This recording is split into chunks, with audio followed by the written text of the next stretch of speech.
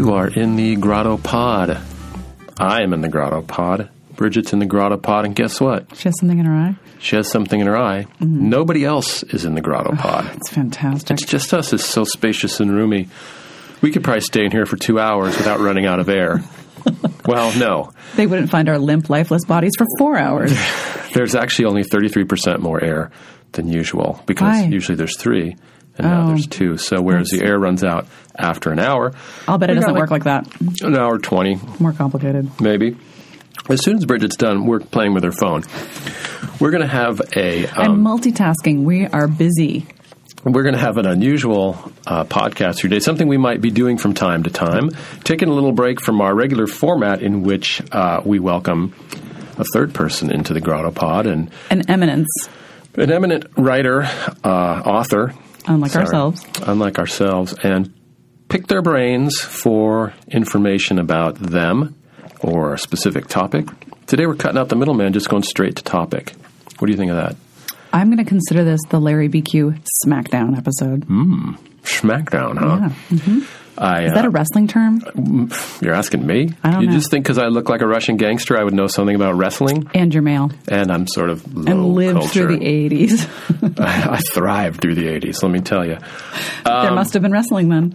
And let me apologize in advance for any unusual S noises I'm making because I'm eating an Altoid right now. As soon as that ends, my S's will come through very clearly. I hope I get this thing out of my eye because it's really driving me crazy. Okay.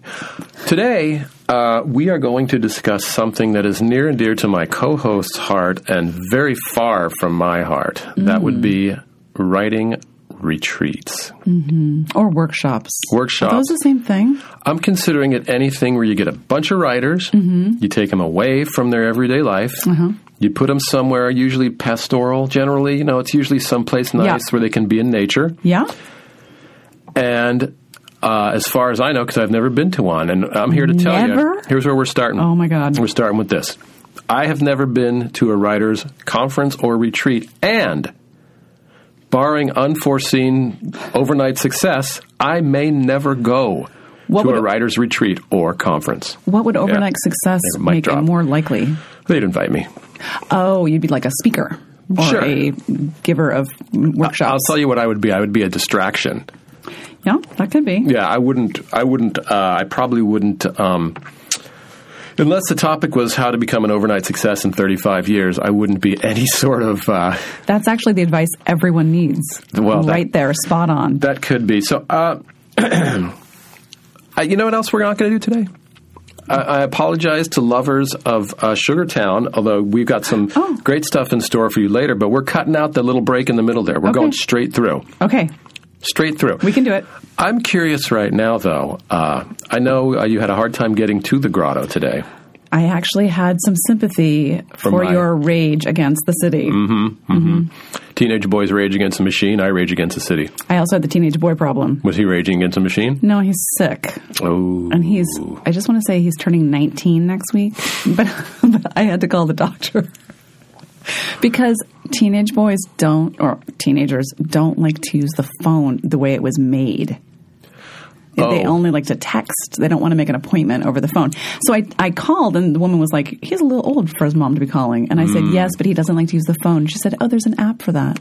Well, there you go. I know. So I'm going to get on the app, and then I'm done. Let me cut him some slack, though. Yeah, tell me. I don't like using the phone either. You're like a teenage boy. In fact, I hate using the phone. Oh. Some might say I'm a chronic adolescent, but that's not the problem. I always hated using the phone.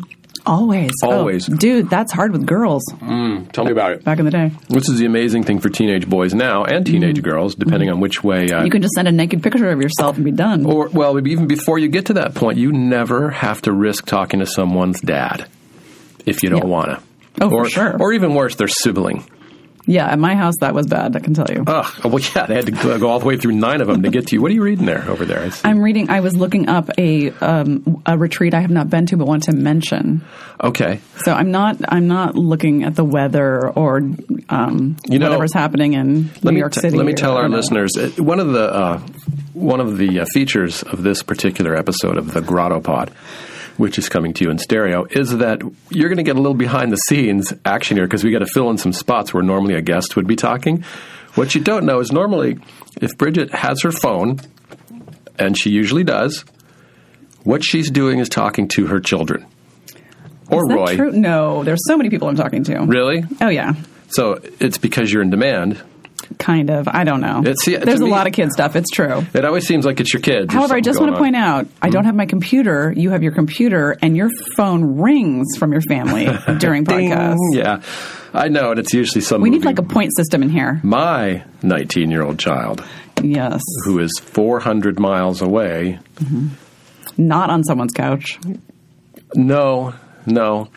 At my sister's house, but soon he'll be in his own little apartment there. Wow. And he did call to make his own doctor's appointment, but I made the eye doctor appointment for him. Okay, so we're equal there. Enough behind-the-scenes action. Let's talk This about... is what it's like. Daily life. It's a little loose today. Let's talk about writing retreats. And, okay, I'm just going to...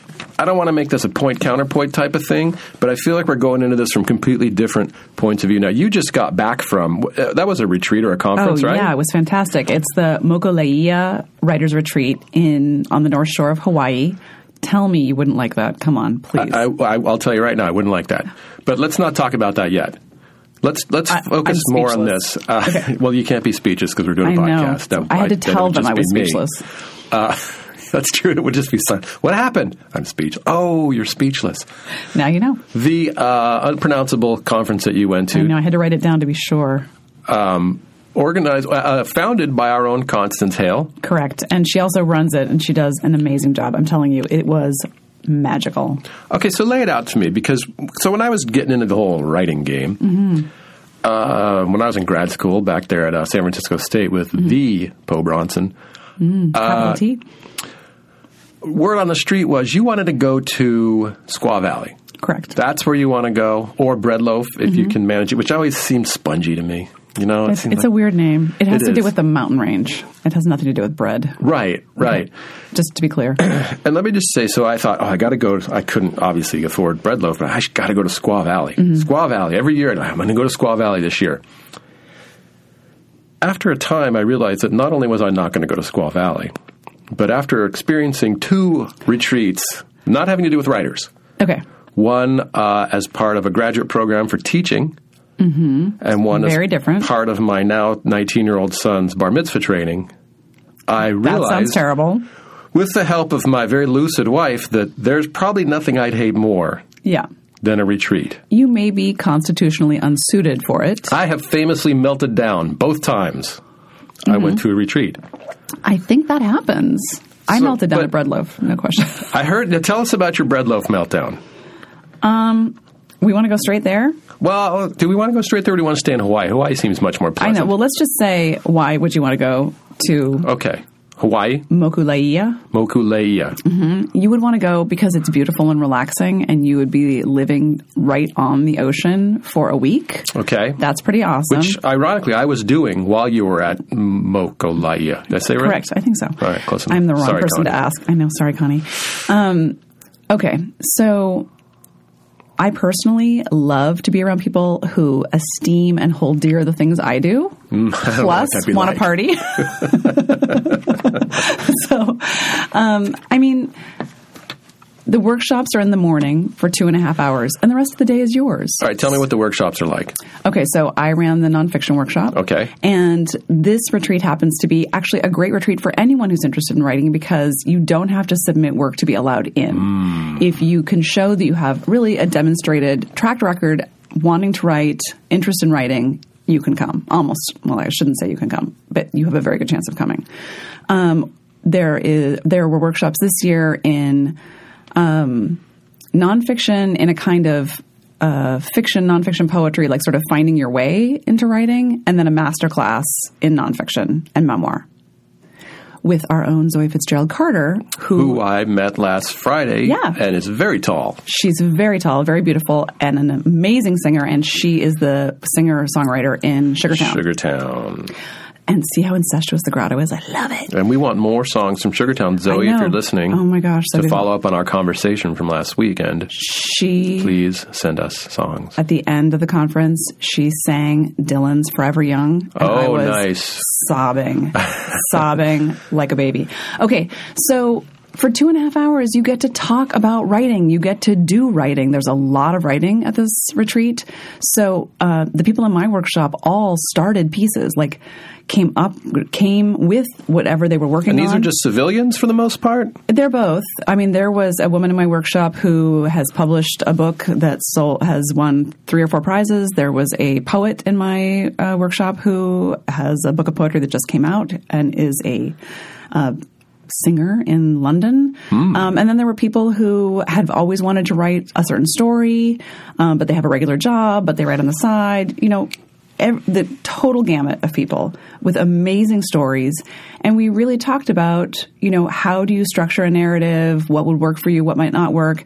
Everyone got to talk about kind of the arc of their stories. We got to workshop like what would maybe work, what wouldn't. So there wasn't work submitted to get in, but everyone who came in there had a story they were working on. Not everyone. Oh. Not everyone. In fact, and several people in my workshop came with pieces they were working on. And because of work we did in the workshop, realized there was another story they really wanted to tell. And I mean, it was just exciting. It's inspiring. I got a lot of writing done. I actually wrote the whole introduction to my proposal, which I have been wrestling with forever. For your next book. Yeah, because I was immersed day after day in thinking about narrative and thinking about structure. You found it very inspiring. I found it very inspiring. Also, the thing about the Mokuleia workshop is that it's really embedded in the community. So there's all kinds of Hawaiian culture that is brought to life there. Well, the hula, with Connie, you got to have the hula. Connie's book, The Natives Are Restless, is all about the hula, which is not this like flaky tourist thing, but this deep, deep, amazing cultural art form. There were probably lays as well. Lots of lays. So beautiful. I can't speak to the other kind of getting laid. Oh, come on. Jeez. But that happens at retreats. I just want to say, everyone knows that's true. And, morning swims. I don't know. I just love that idea of... It's also in our culture incredible to be with people who are psyched about reading and writing, who are excited to talk about books, who want to talk about their work, who want to talk about work they're reading. I dug it. We went on amazing hikes, swam in the ocean. I thought it was a perfect experience. And so, give me a little hit me to the setting of this whole thing. Are you away? One of my issues with retreats is you're away from stuff. Yes, we are far away. Oh, see, yes. I got a thing about what do you want to get away isolation. from? I don't want to get away. That's the thing. I don't want to be out here. Where you are is on a beach. Yeah, there's nothing you'd want to leave. You don't want to leave the compound. Well, I think it's more of an existential thing here than an actual It doesn't matter if I'm on a beach. I mean, yes, I like beaches just fine, though I prefer mountains. Then you should go to Tin House. That's a great writer's workshop on the West Coast, and you're in Portland. But what I'm saying is, you're actually in town. You're at Reed College. Oh. I want to take my sweater off, but I have these things on. What thing? The headphones? Go ahead and take them off. Okay. Again, we're getting a little bit of behind-the-scenes action here. The headphones, which are employed to give us an idea of what the listening levels are, can get in the way if you're trying to take off a sweater. Which I really was insane to wear in here. That's crazy. Yeah, it's really not smart to wear a sweater into the GrottoPod. No. Tell me about your... all right, fine. So it's great. We're all there. We're all talking about writing. We're all on the same page. Nobody's talking about sports ever. That is untrue. Oh, so many judgments. You could go to Breadloaf and you could run the Breadloaf 5K. That's not a sport. There's no ball. Oh, God. Ladies and gentlemen, I have known Bridget Quinn now for 3 years, and that could possibly be the most sour look I've ever received from her. I am so annoyed. For questioning the validity of running as a sport. Because it's so ridiculous. What would happen if I went to a retreat? Yes. Okay? Mm-hmm. Here I am. I show up at the retreat, right? It's nighttime. Mm-hmm. The workshop's over. Mm-hmm. We're all sitting around. We're drinking wine, not beer, because that's what you do. You drink wine. Untrue.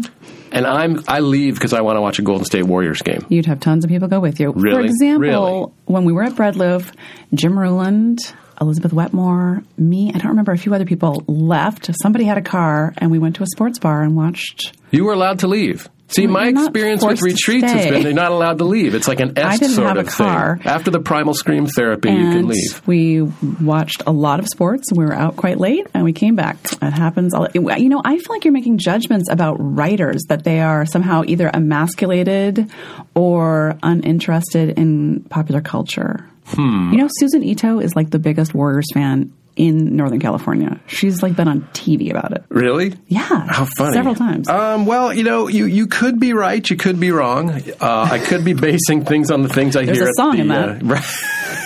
You could be Billy Joel, but then I think I would know if you were Billy Joel. Yeah.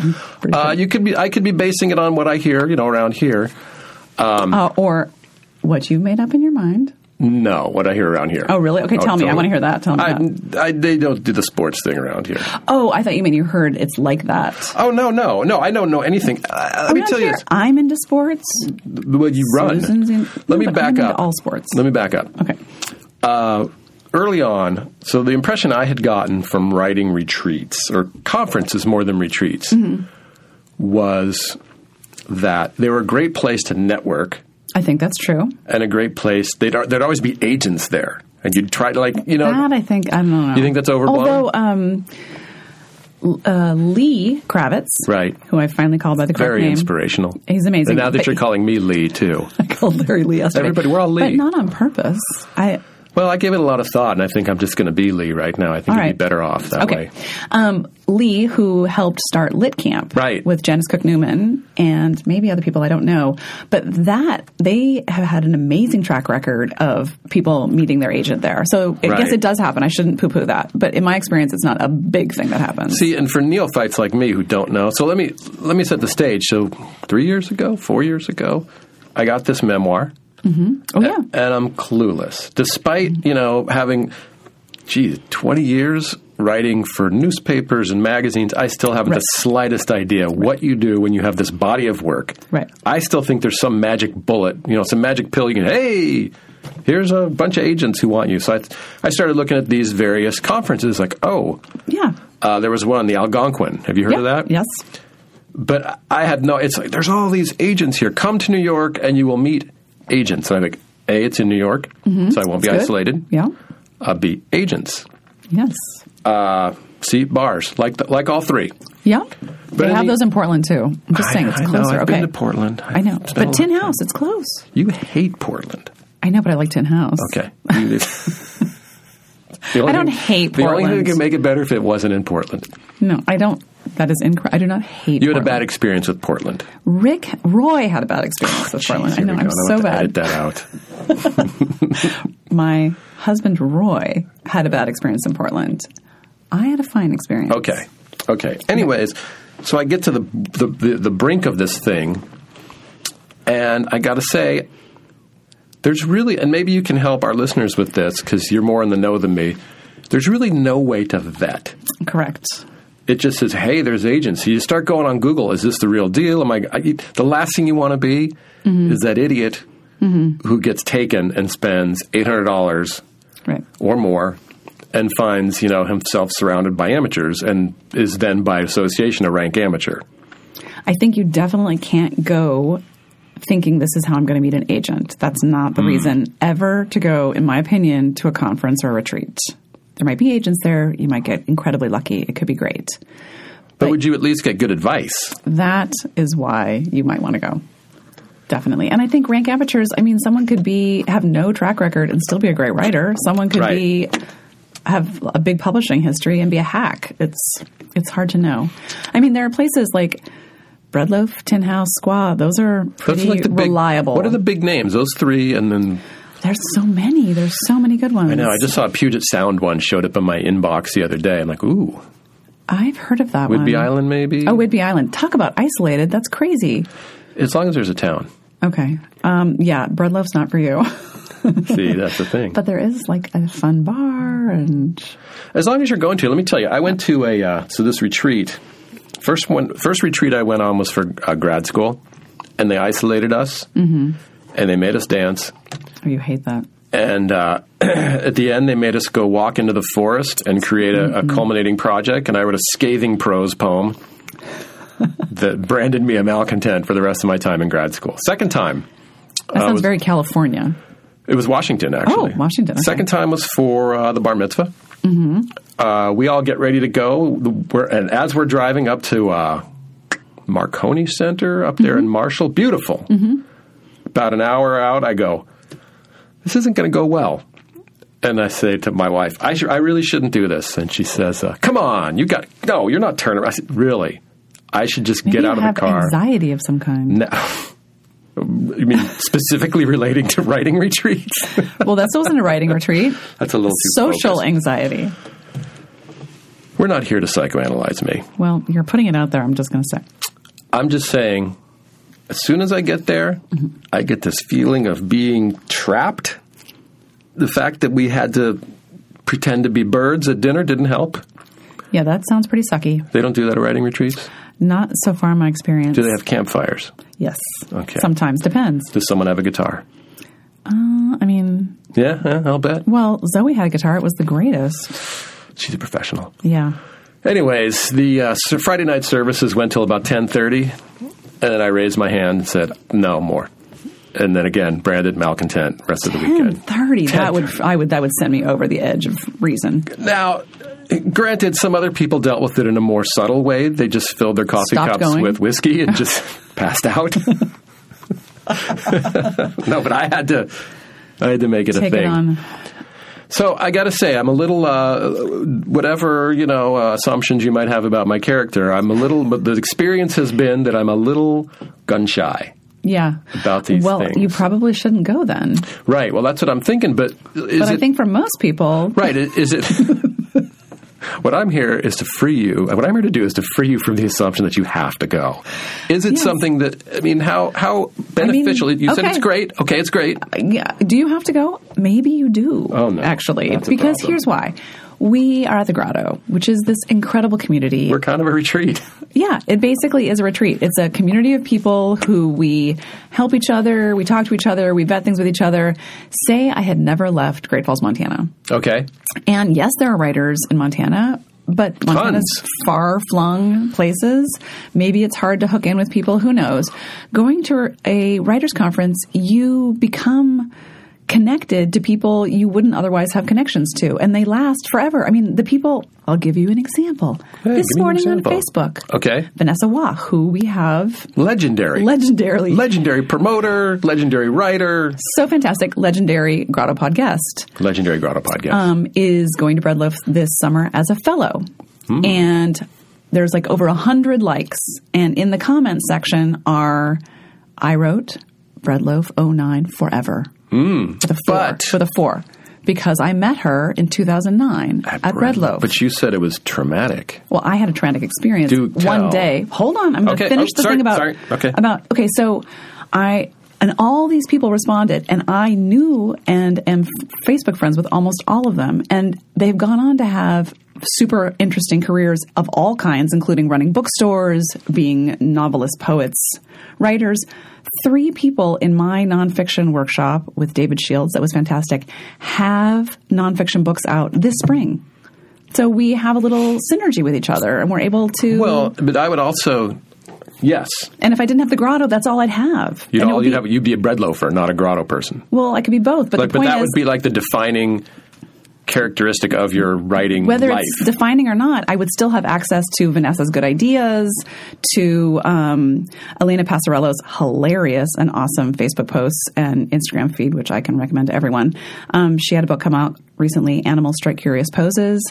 I would have that connection to someone else promoting a book in the spring. And I just have to say, Alexandria Marzano-Lesnevich, her book, The Fact of the Body, just came out. It's going to be one of the biggest books of the year. It's huge. Tell me something. You had to write that down, huh? I did. Yeah, I thought you looked down. I had to because she has a complicated name. Did you write it phonetically? No, I might not have pronounced it right because I only call her Alexandria. So I don't blame you. But the point is, if I didn't have the Grotto, I would still have these women who I'd had a connection to. How many years ago is that? 7, 8? 8. 8 years ago, who, I have their example. I have their network to talk to about questions. So interesting. Their inspiration. What you're saying. So balance it out for me as far as value goes. I mean, we're in a unique place where we're part of the Grotto. Right. We get a lot of community from here. We get a lot of contact, a lot of networking from here. Exactly. Balance for me the value of the networking value of going to Bread Loaf versus the nuts and bolts value of going to a retreat like that, a conference like that. I think it's both. I mean, I learned so much in that workshop. So here's what my meltdown was. Okay. It was 2009. I was still teaching. I couldn't believe I'd gotten into Bread Loaf. It was unbelievable. I had no community at all. So not a chip on your shoulder, but like, should I really be here? Well, the opposite. Like, yeah. I don't belong here. Right. Right. Just a teacher. I'm just a high school and teacher. I hadn't really published anything. Well, no, I had just had a piece in Narrative, and that's, I think, probably why I got in. I have no idea.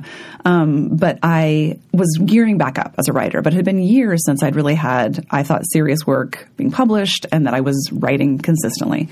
So then I'm at Bread Loaf with these amazing, like, Alexei Zettner, is that how you say his last name? He was one of the... You didn't write that one down. I know. He was one of the waiters that year. Being a waiter is like a good thing. And... he had a piece. He had a short story in the Atlantic that week. And he's serving you fruit chicken, chop. right? Yeah. And so it just got to a fever pitch of overwhelming, where I suddenly was like, I suck. I don't belong. I had just an emotional meltdown at like day 3 or day 4. How'd you bounce back? I didn't really. I just I had like a meltdown where I was like crying in the library. And it wasn't because anyone had been mean to me. It wasn't anything like that. It was just a failure of nerve. Oh, I know what happened. We had But you bring up a good issue though. Is the idea of going to something, there's all sorts of conferences all over, and at all different levels. Totally. And that's really, and I've been to all of them. And that one's level. Kind of top of the heap. Yeah. So this idea of going to it and feeling we're not worthy, the extra pressure that would put on you when you're there would really color your experience. It's kind of like when you play sports against a team that is better than you. You tend to play up, not down. Oh. And it made me bring my game up. And also what happened was someone, I think it was Michael Dickman, maybe. You don't have to write that one down. Decided that we would have an alternate reading series in the laundry room. I like that. I know. It was super fun. And we would read on the ironing board. And just to be there every night in the evenings, just hanging out, being goofballs, but reading work we really wanted to read. And I read a piece that, for whatever reason, maybe just being nice, maybe people were drunk, got a really great response. And that carried me for years. And I'm not kidding you. Like, it was huge for me. And also, you hear, there's so many people who come and read in the evenings in the barn, which is the big deal place to read. The barn. The barn. And that's inspiring. Like, you really feel like you're part of something in American letters. It sustained me for years, and I'm not exaggerating. Okay, flip it on its head. Okay. What's the worst experience you've had at a retreat? Worst experience? Other than melting down. Because that meltdown seems like incidental. It sucked. I had a very bad experience in the 80s. Or no, I'm sorry. The 80s? The 90s. In the early 90s in New York. It was part of Barnard, I think. I'd had a really good workshop there and signed up for another one and was with a female writer I will not name, and she called my character a dumb C word. Oh. She was like, I don't care about her. Was she one of these people that was her shtick? I have not like, really. I don't know. Harsh. She was just like, no, not really. She was like, this is just some dumb... I can't say that. You can't say that on the GrottoPod, for God's sake. Take that out. That I don't care about. I don't know how to bleep things out. And it was all at that level. It was just at this So just sort of a kind of base abusive. And I mean, abusive just like offhand. I mean, abuse sounds like targeted. This was just like a throwaway. And several people had experiences like that. And it wasn't very elevated. And at any rate, I didn't go to another retreat for years. So it left a mark. I was just like, that sucks. That's a stupid waste of money. Sort of off topic, but on topic. I was just listening to Griffin Dunn. You know who he is? On a podcast. I know the name. He's an actor and a director, and he's Dominic Dunn's son. Oh. But he was talking about how he went to, was it the Actors Playhouse? Wherever Todd went. Oh, yeah. Remember Todd Oppenheimer? Stella Adler. Yeah. Mm-hmm. I think it was Stella Adler he was talking about. Mm-hmm. No, it was Uta Hagen. Oh, Uta Hagen. She was terrifying. Oh, my. Right, that's what he said. He said the way you knew if you were no good is if you did your scene and she didn't rip into you. If she just went, oh, that was good. You couldn't shoot, because that was like her shtick. Like, I'm going to rip into you, and that's how you know I care, which doesn't work for everybody, I got to say. If you ever want to be terrified as an interviewer...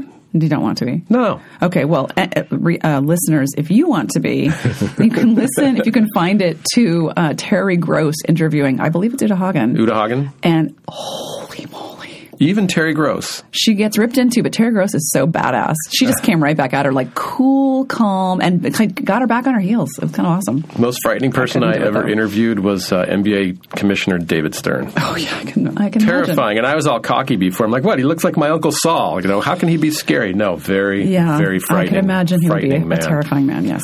So let's go back to the retreat. Okay. You know what I think? I think there's different writing worlds, maybe. Maybe that's kind of what I'm looking at. You know how I'll walk around saying, boy, if I could trade writing careers with anyone, it would be Chuck Klosterman. Yeah. Someone in that world. Yeah. I can't really see him at a writing retreat, or if he'd go over well at a writing retreat even. I think you're right. Well, I do think that there are many different kinds of instructors at retreats, too. Yeah. I do think there are. So are there just so if I'm a guy who's into that, if I'm a guy like, I'll bet there are. I wonder, I just don't know what they are, but I bet they are. Because it seems like there's the same names that come up again. Breadloaf, of course. Yeah, Squaw Valley. I think there's a friend of mine. I'm just going to say her name. Jennifer March Soloway is a YA agent. And is she related to Jill Soloway? No. Weird, right? Interesting. And a bummer. And if I ever get to meet her again. Oh, you've met Jill Soloway? No, Jennifer. Oh, you met Jennifer, yeah. Offhandedly, just completely randomly. Yeah. I'll have to remind her of it because I'll be totally out of context, but I have met her before. Okay. And she's great, and she often goes to these conferences for YA authors, and they sound fantastic. But they're completely off my radar. Like, I wouldn't even know they existed, except that we're friends. And so... Because the writing world, can it get siloed? I think so. I think I'm in such a silo I don't know these other places. Term there for you. But Jennifer and I met running. Sorry. But were you tossing a ball back and forth to make it a sport? Don't need to, because it's already a sport. When we have nothing to prove. And she certainly has nothing to prove. Boston qualifier last couple of years. At any rate. I had been at Tin House and had been in a workshop with a woman named Thea Sullivan, and she and I decided we would start a writers group. This is years before the Grotto. I had no community at all, and I met Jennifer, and we started a writers group together in San Francisco. And Thea was also one of the early people with Lit Camp. So I was able to have Thea in my life and start this writers group because it was Thea's idea, because I had met her, even though we live in the Bay Area, in Portland. Did that make any sense? Well, it was a little roundabout, but sure, it made sense. Yeah. And basically what you're describing is how you're building a community. Right. Which you seem to be really good at because you're a go-getter. Is that right? Yeah, I think so, because you're describing a bunch of overlapping communities here, and most of them occurred because you did something. Okay, that's true. But also I was very desperate because I had been See how this works? Like, you rip on me, I'm nice to you. That's how the GrottoPod works here. Oh, that might be true. But you rip on yourself. Well, that's because it's also because I'm trying to convince you that you might like it, but actually you might not, and you don't even need a writer's workshop because you have this. Right, and I got to say, the tipping point for me was actually Lit Camp, which when I first met the most inspirational man in the world, Lee Kravitz. Oh, right. He said, you should try to get in Lit Camp. And as I do, anytime someone says, you should try to. You don't want to. No, I went, oh my God, I got to do this. Oh, okay. So I looked at it and I was like, I got to do this. And of course I was like, well, what if I apply and I'm not good enough? And this guy who's like all inspirational has to say no to me. But that aside, I was telling my wife and she said, why do you want to do that? You hate those things. And I thought about what would it be like. And I see, when Lit Camp just happened. Right. And people seem to have a great time. Love Lit Camp. And many people have gotten agents there. And it's very successful for people. Yep. And when you go to the basement reading series that they do, there's a ton of Lit Camp alum. Did you go to Lit Camp? Well, I want to tell you this story. Okay. It's important because my book has done pretty well. Mm-hmm. And I've gone to Breadloaf. I've gone to Tin House. I did not get into Lit Camp. Really? Yes. And so... Did Lee have to say no to you? Yeah. Wow. He did. I bet it probably felt great anyway. For him? No, for you. Oh, no. I'm still okay. Well, no, it was a form thing. Oh, okay. I think they don't have names on them, which is good. Yeah, well, right? They shouldn't. And that's the right way to do it. And my only point is, it didn't really suck that much. Like, I understand. Right. Rejection's part of the game. Right. And well, if we don't know that by now. Right. And so maybe you won't get in. It's no big deal. Like, just go to the next thing. Actually, that was a chapter from the book, by the way. That's all my only point is. I used a chapter from the book that came out that's done fine. And so... This is a chapter from a published book. Well, it hadn't been published yet. Right. My only point is... A publishable book. Right, a publishable book. And I'm a fine writer, and I didn't get in, and that's the way it is. It doesn't mean I suck, and it doesn't mean they were wrong. Well, actually, me saying I didn't think I'd get in was just a speed bump to my real purpose of bringing up that story, which was, and it was reinforced again when there was a bunch of pictures on Facebook of everyone sitting around drinking wine. And you didn't like that? Well, no, I just thought, probably not for me. Yeah, maybe not. Probably not for me. So that which leads us with the quandary, short of finding the Chuck Klosterman-led retreat that's in a bar in New York. Have you ever looked? Maybe there is. I got to say, I haven't. You were probably right. I'll bet there is. You can just sit around and crack wise and talk about sports and throw a little writing in there, too. But is that going to help your writing? I mean, this is the other thing, is that I have gotten a lot out of my workshops. Writing, not always. But that's what I asked earlier, nuts and bolts wise versus... See, what I would like to get out of a workshop like that would be contacts. Networking, meet other people. Yeah. Well, like-minded people. I think that is for sure. The like-minded part. Yeah, I mean... That would be the big part. But I think then you do want one that's more targeted toward what you're looking for. I met like-minded people. I found it fantastic. I have been in workshops that have been unhelpful, or it just was like whatever. But I've also been in ones that have been amazing. Have you been in ones where you got there and thought, these people not so much, versus ones where you said, for sure. I met my lifelong friends? Yes, and I could have been wrong both times. Oh, interesting. Look at not trusting herself a little bit. Oh, yeah, for sure not. Oh. And that's part of the fun of being a writer, I feel like. Is like I get to do these cool things and talk about fun stuff and hang out with people I admire. I like that. The fun of being a writer is actually writing for me. Yeah. I got to say. I don't find it that fun. Oh, I find it pretty fun. Oh, that's good. I mean, I do and I don't. It's hard to explain. Like, I find it so terrifying and upsetting until I'm really in it, and then I love it. But getting to that point can just be so hard. I'm a little riffy writing. That's good. So when you start going and you realize you just wrote 4,000 words in an hour, and then you're like, hey, this is actually pretty good. I know, that's the best. That's when you're like, this is like, I just ran a 10K, and I feel I got runner's high, and I'm going to now juggle a few balls to make it into a sport. And I heard before the most recent Olympics in Rio, they were interviewing Michael Phelps, and he said that every single morning he doesn't want to jump in the pool. Really? Every single morning he's like, it's going to be cold. It's going to be, and I would loved that. I thought that's how I feel every time I sit down at the desk. Like, I have to do this. But once I start doing it, I do love it. Well, and what's nice too about doing it too, especially. Let me try to phrase this in the right way. When you choose this path, there's two things that can happen, and this is going to be negative, so you don't like negative, close your ears. One, you have committed yourself to a life where it's hard to make a living. Yeah. And two, you've committed yourself to a life where a lot of people think they can do it too. Yes.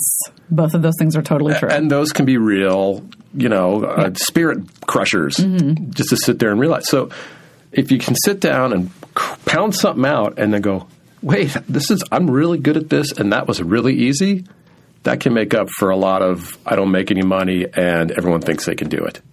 I have to say, I do find the satisfaction, especially after I've, like the second or third round of editing where it starts to cinch together and be this super cool thing. It just feels so masterful. It is totally a charge. Yeah, like this is my 95-mile-an-hour fastball. Yeah, completely. And also because every time I face the page, I think, I don't know what I'm doing. I'm a hack. I'm an idiot. I'm a fraud. Right. I don't know what I'm doing. And then when I have that second or third or fourth or fifth revision and it starts to come together, I feel like I know what I'm doing. Like I know how to do this. Right. You know what's hard for me? Well, let's talk about me for a while. I want to. You know what's hard for me, and this is a little bit off topic from talking about writing retreats, but so what I'm good at, and maybe it does actually work into it. What I'm good at, I don't think, if I was honest, doesn't go over that great at writing retreats. I'm not good at serious prose. I'm kind of funny and kind of quick and kind of easy to read, and I can just riff and it's kind of hard to tell myself that it's okay to be good at that. I think that's valued. I don't know. Yeah, I don't know either. I don't know. I mean, it's not changing the world. Well, what is? Well, we're going to have Roberto Lovato in here soon. Oh, damn. And we're going to have, did you see I got an email from another Grotto member today that I forwarded to you? Yes, I did see that. Philip Robertson, who I met at the party and was a great guy, and I met his wife and kid, and he said, hey, I want to come on the GrottoPod. And I thought, let me remember we were talking about what he does. And then I Googled him like, Captured by ISIS in 2013 with other journalists, the only one to survive. Huh. Okay, yeah. Well, I'll just write something about toothpaste on my website, and then we can talk about you being captured by ISIS. That's what I mean. There's people out there writing serious stuff. Again, my cross to bear. Putting their lives on the line in ways that are, like, unimaginable. Exactly. Roberto told me about a journalist he was friends with who just got killed in Mexico, and I looked the guy up. I was like, whew. I know. I mean, journalism it's probably the most badass thing I can think of doing in the world. Well, to have that seriousness of purpose. Right. I think if you waltzed into your writing retreat with that, right, then you're doing pretty good. I can't believe I can't think of his name. I was in a writer's workshop at Tin House with a guy who was a Navy SEAL. And he was writing, you're going to like this, he was writing pieces all about food in Afghanistan. Okay? And he read a piece that was funny and horrifying about black cat licorice. And it was in the New Yorker like 6 months later. That's pretty awesome. He was so badass. I'm so bummed I can't think of his name right now. Did you try Googling the article? Oh, I could find it if I did that right now. I'm just saying offhand. But you don't have it written down. You might mispronounce it. Yeah. You could have seriousness of purpose and, I mean, what could be more serious than that? And right. It wasn't lighthearted. That's the wrong word. But maybe a light touch. Yeah, it was lively. A light touch, and it was lively. Like, it was almost like reading Catch-22 or something like that, or Slaughterhouse-5? Is that Slaughterhouse. Shoot. My whole brain is shutting down. But anyway, that there are people who can also do it all. Like, I mean, he's not a journalist. He wasn't in Afghanistan as a journalist, but still that he's able to take that back and bring it to his work. Well, that impresses me too. Part of I guess what I'm talking about, and you can tell me if this is something you can actually glean from going to a number of conferences, is the idea that eventually you can show up and go, this is what I do, and I'm real good at it. And you're either going to like it or you're not going to like it, but it's pretty good, so here it is. I think, of course. I mean, would that being around other writers help you define that, or would you end up going, well, I'm not writing about underserved people and well, my experience that's not what's happening at writers' So what conferences. is happening? What are people doing? What are they writing about? I think they're writing about everything, but with a kind of literary intention more than I don't know anyone who is writing journalism. Oh, right. Yeah, I guess that was kind of a red herring. And I mean, I've read every kind of, well, for example, Alexandria Martsano-Lesnevich. Twice. I had successfully, to look down. She said it.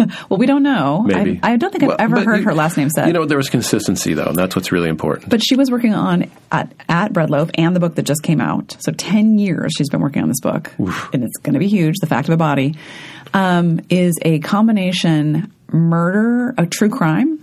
Murder. Mm-hmm. She was a lawyer who went to the South to act pro bono for a death row inmate who was some kind of like child molester and killer. And that is her own past and her own life experience is folded into the story. So it's both a kind of journalism and kind of true crime, but it's also very literary. And it's freaking amazing. Yeah. Well, and that sort of points to what another thing that we tend to grapple with, at least I tend to grapple with when I look at what gets published, is it's not always the talent of the writer; it's the hook of the story. Of course, which if you're writing about toothpaste, is not, or raccoons, not. But there are people who can make that so interesting. Sure. Yeah. Sure. Yeah. But I don't know. I mean, you think about someone like Cormac McCarthy at The Road. Do I even for a second believe that he would be such a best-selling writer given his prose style if he wasn't writing about super violent, apocalyptic? Right. Like, you got to have the hook if you want that kind of popular. Yeah. But that doesn't mean he's not a fantastic writer and prose stylist. Right. But so that's like the key to have I got a really great idea and I happen to be a great writer too. That is... I think it's easier to get away with not having the second if you got the first. It is because you can always get an editor. In terms of... Yeah, but it's still not going to be what I would consider art. Oh, look at you bringing the A word into the pod. I'm not afraid of it. I'm a little of maybe, I don't know. I know. I mean, And there's room for both. I also don't have disdain for other kinds of writing at all. And I also think other kinds of writing are really hard. Someone was telling me about, so I think it was my brother. And he was talking about a friend who was writing something, and it was, some kind of romance. And they're hard to write. Like, you can be smart and not know how to write a romance. I have tried to write things that are densely plotted. And it's really hard. Yeah, exactly. That's my point. Like, those writers are great. They're great at what they do. It's just a different field they're playing on. I know. And that's fine. And those can rise to the level of art, too. And you can have super high-minded literary fiction that is not that. Right. Though, yeah. Supposedly super high-minded literary fiction. Well, it's a weird thing, and I think we live in a different time. Like, when we're about the same age, and when we were younger, the idea that Stephen King would show up in the New Yorker was absurd. Exactly. Perfect example. Right? Yeah. Perfect example. And we sort of got to walk around and go, well, I don't read that stuff, even though I kind of did. I know. I didn't, but now I went back and read it because I read on writing, and I was like, this guy is the real deal. Yeah, it's pretty fun to read. It was always in my in-laws' guest room when my wife and I were dating, and we'd go up there, When you would go up there? What am I going to read this time? Well, they lived in Seattle, and we lived down here. Like, I'm going to read it. What am I going to read? Oh, Christine. Cool. I would just plow. It could take like 3 days. I was always scared to read that stuff when I was young. Because it was scary, or because everyone said how scary it was. No. I read a lot of shit. I read a ton of crap. Don't forget, I grew up reading sports biographies. I was really into science fiction when I was like a tween and early teens. That kind of makes sense because you were kind of a, rebel. That's kind of rebel stuff. Oh, yeah. And it was like, nerd culture was not cool back then, and I was definitely a super nerd. And the thing about science fiction is it's the gamut of the worst trash you can imagine, I don't like and it. Super fantastic writing. And so kind of early on, I had this sense of like, why is this good and this terrible? Right. And I mean, in my own ability could see this is terrible and this is good. And yeah, so I think genre fiction can be fantastic, and true crime can be fantastic, and whatever. I get a little crimey. I don't like crime. We tore through the whole Dennis Lehane oeuvre, my wife and I. Oh, yeah. It's pretty good. And now he's another one who's now showing up in the New Yorker. Fantastic, yeah. Well, look at Truman Capote. I mean, Yeah, I mean, I guess what's good is good, and I guess that would be good to get to that point where, like, this is what I do, and it's real good. And now I am ready to go to a writing retreat and tell you all how it is. No, or just show up and maybe. And maybe my next door neighbor, who's a poet with a 48-inch vertical leap, he told me he went to I don't know where it was, but he's also kind of a negative guy. But he's like, I went to one. What a bunch of weenies. I ended up shooting hoops in the gym by myself for 3 days. I think that can happen. I will say, though, the opposite. Like, I went to this way back in the day, a couple years before Breadloaf. Brown University had a nonfiction retreat. Ooh. I don't know if they still have it or not. And everyone I met there was like me. Like, they had another job, and they were trying to figure out how to write creative nonfiction. And it just I have not heard of people coming out of that who went on to be people who had real careers in writing. Maybe they did. But it was great. It was just great I encountered some of my favorite pieces of writing in the workshop that I took, where I was given, here's some really good things to read. I don't have an MFA. That's a big part of it. Like, you have an MFA. I don't. And so for me, going to conferences was a way to learn how a workshop worked, learn how to workshop my own work. Well, that is an interesting point, because I felt like that's where I learned how to read. Right. And I learned how to read at Brown, these pieces. Yeah. That was the first time someone said, here, read these a certain way. And it was like the light bulb went off. And speaking of light bulbs, one just went off for me when you said that, because I was in that program, which is probably the closest thing to being surrounded by grotto-like people. Totally. And I still managed to find the people I wanted to go out with after class that I'm still friends with at least one or two of them now. So maybe I'll say that. Maybe where I think conferences and retreats and workshops are really important are for people who maybe don't have an MFA and who don't have a writing community. Like those, they are valuable. But here's what I would see, and this is what I would hope to get out of it if I did ever decide to go to one and not melt down. Yeah. Though it's pretty likely I'd melt down. I need to be taught about the nuts and bolts of publishing. Right. of all that stuff, of getting an agent and publishing and promoting and those sorts of things. Because I don't know. I'm still sitting in my corner writing, or sitting here talking. But you could do that here instantly. Right, but I could do that here. We should do that on the podcast. What's that? Talk about the nuts and bolts of publishing? I just said I don't know how to do it. But we could have someone on. Oh, someone who knows how to do it, and then I could take notes. Yeah, you could take notes, and we could just listen to them talk instead of talk over them like I tend to do. Oops, sorry, I apologize to everyone. For people leaving comments, please let us know which one of us is talking. I think it's both, actually. I think we both do it. It's a terrible habit. Speaking of guests, we have one waiting outside. I know. That perhaps we should stop talking amongst ourselves. Oh, yeah. And do a podcast with her, because she has some really fascinating stuff to talk about. Oh, yeah. And she talk about knowing the nuts and bolts. Let me just wrap it up. Okay, do. Because that's what I do. By saying, I may be a little more convinced that there may be a writing retreat out there for me. I'm going to look for you. It would require a lot of digging and looking. It might even require starting my own. Why not? That's the thing. People are doing that these days. What did you say, dudes? Yeah. Although if you want to go play one-on-one, I will. Let's just see how it pans you'd crush me. I'm not saying I'd crush you, but... You play against my wife, man. She is tough. Is she good? Yeah. Well, she had to retire because she broke her ankle. Well, that's what I'm afraid of. Sometimes I call when people say they want to do these pickup games. I'm like, I'm not up for the torn ACL challenge. So I don't know what sport. I was a baseball player. And then I was a volleyball player. But I don't know what sport I could play now and not look like an idiot. Same. It's been so long, and I was never a great athlete to begin with. But we had a faculty-student softball game once, and I could not wait to show the students, how'd that go for you?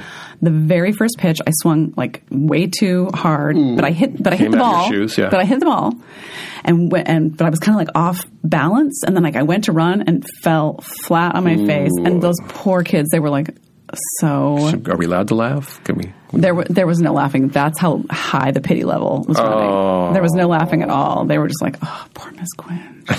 She's so lame. So yeah, we're old. And on that note, we want to thank Lee Kravitz, Beth Weingartner, Lori Ann Doyle for all of their fabulous help in producing the show. Nice. Go to GrottoPod.com to listen to all the episodes. If you haven't listened to them all, please go back and do it. Download us on iTunes. Leave a 5-star review. 5-star review. Otherwise, just email us and tell us the problem. Right. Subscribe. And don't forget to tell your friends about the GrottoPod, because it is a wonderful thing. Sometimes you'll get us talking about stuff. Sometimes you'll get fantastic guests. Like what's coming up. We don't want to tell you and give it away. I know. Secret. You can reach me at that Larry Rosen. You can reach me at BeQuinterest. Got anything else? No. That's it. Take us away. All right. Friends, read, write, and just keep working. And go to retreats. Yeah. Can't hurt you.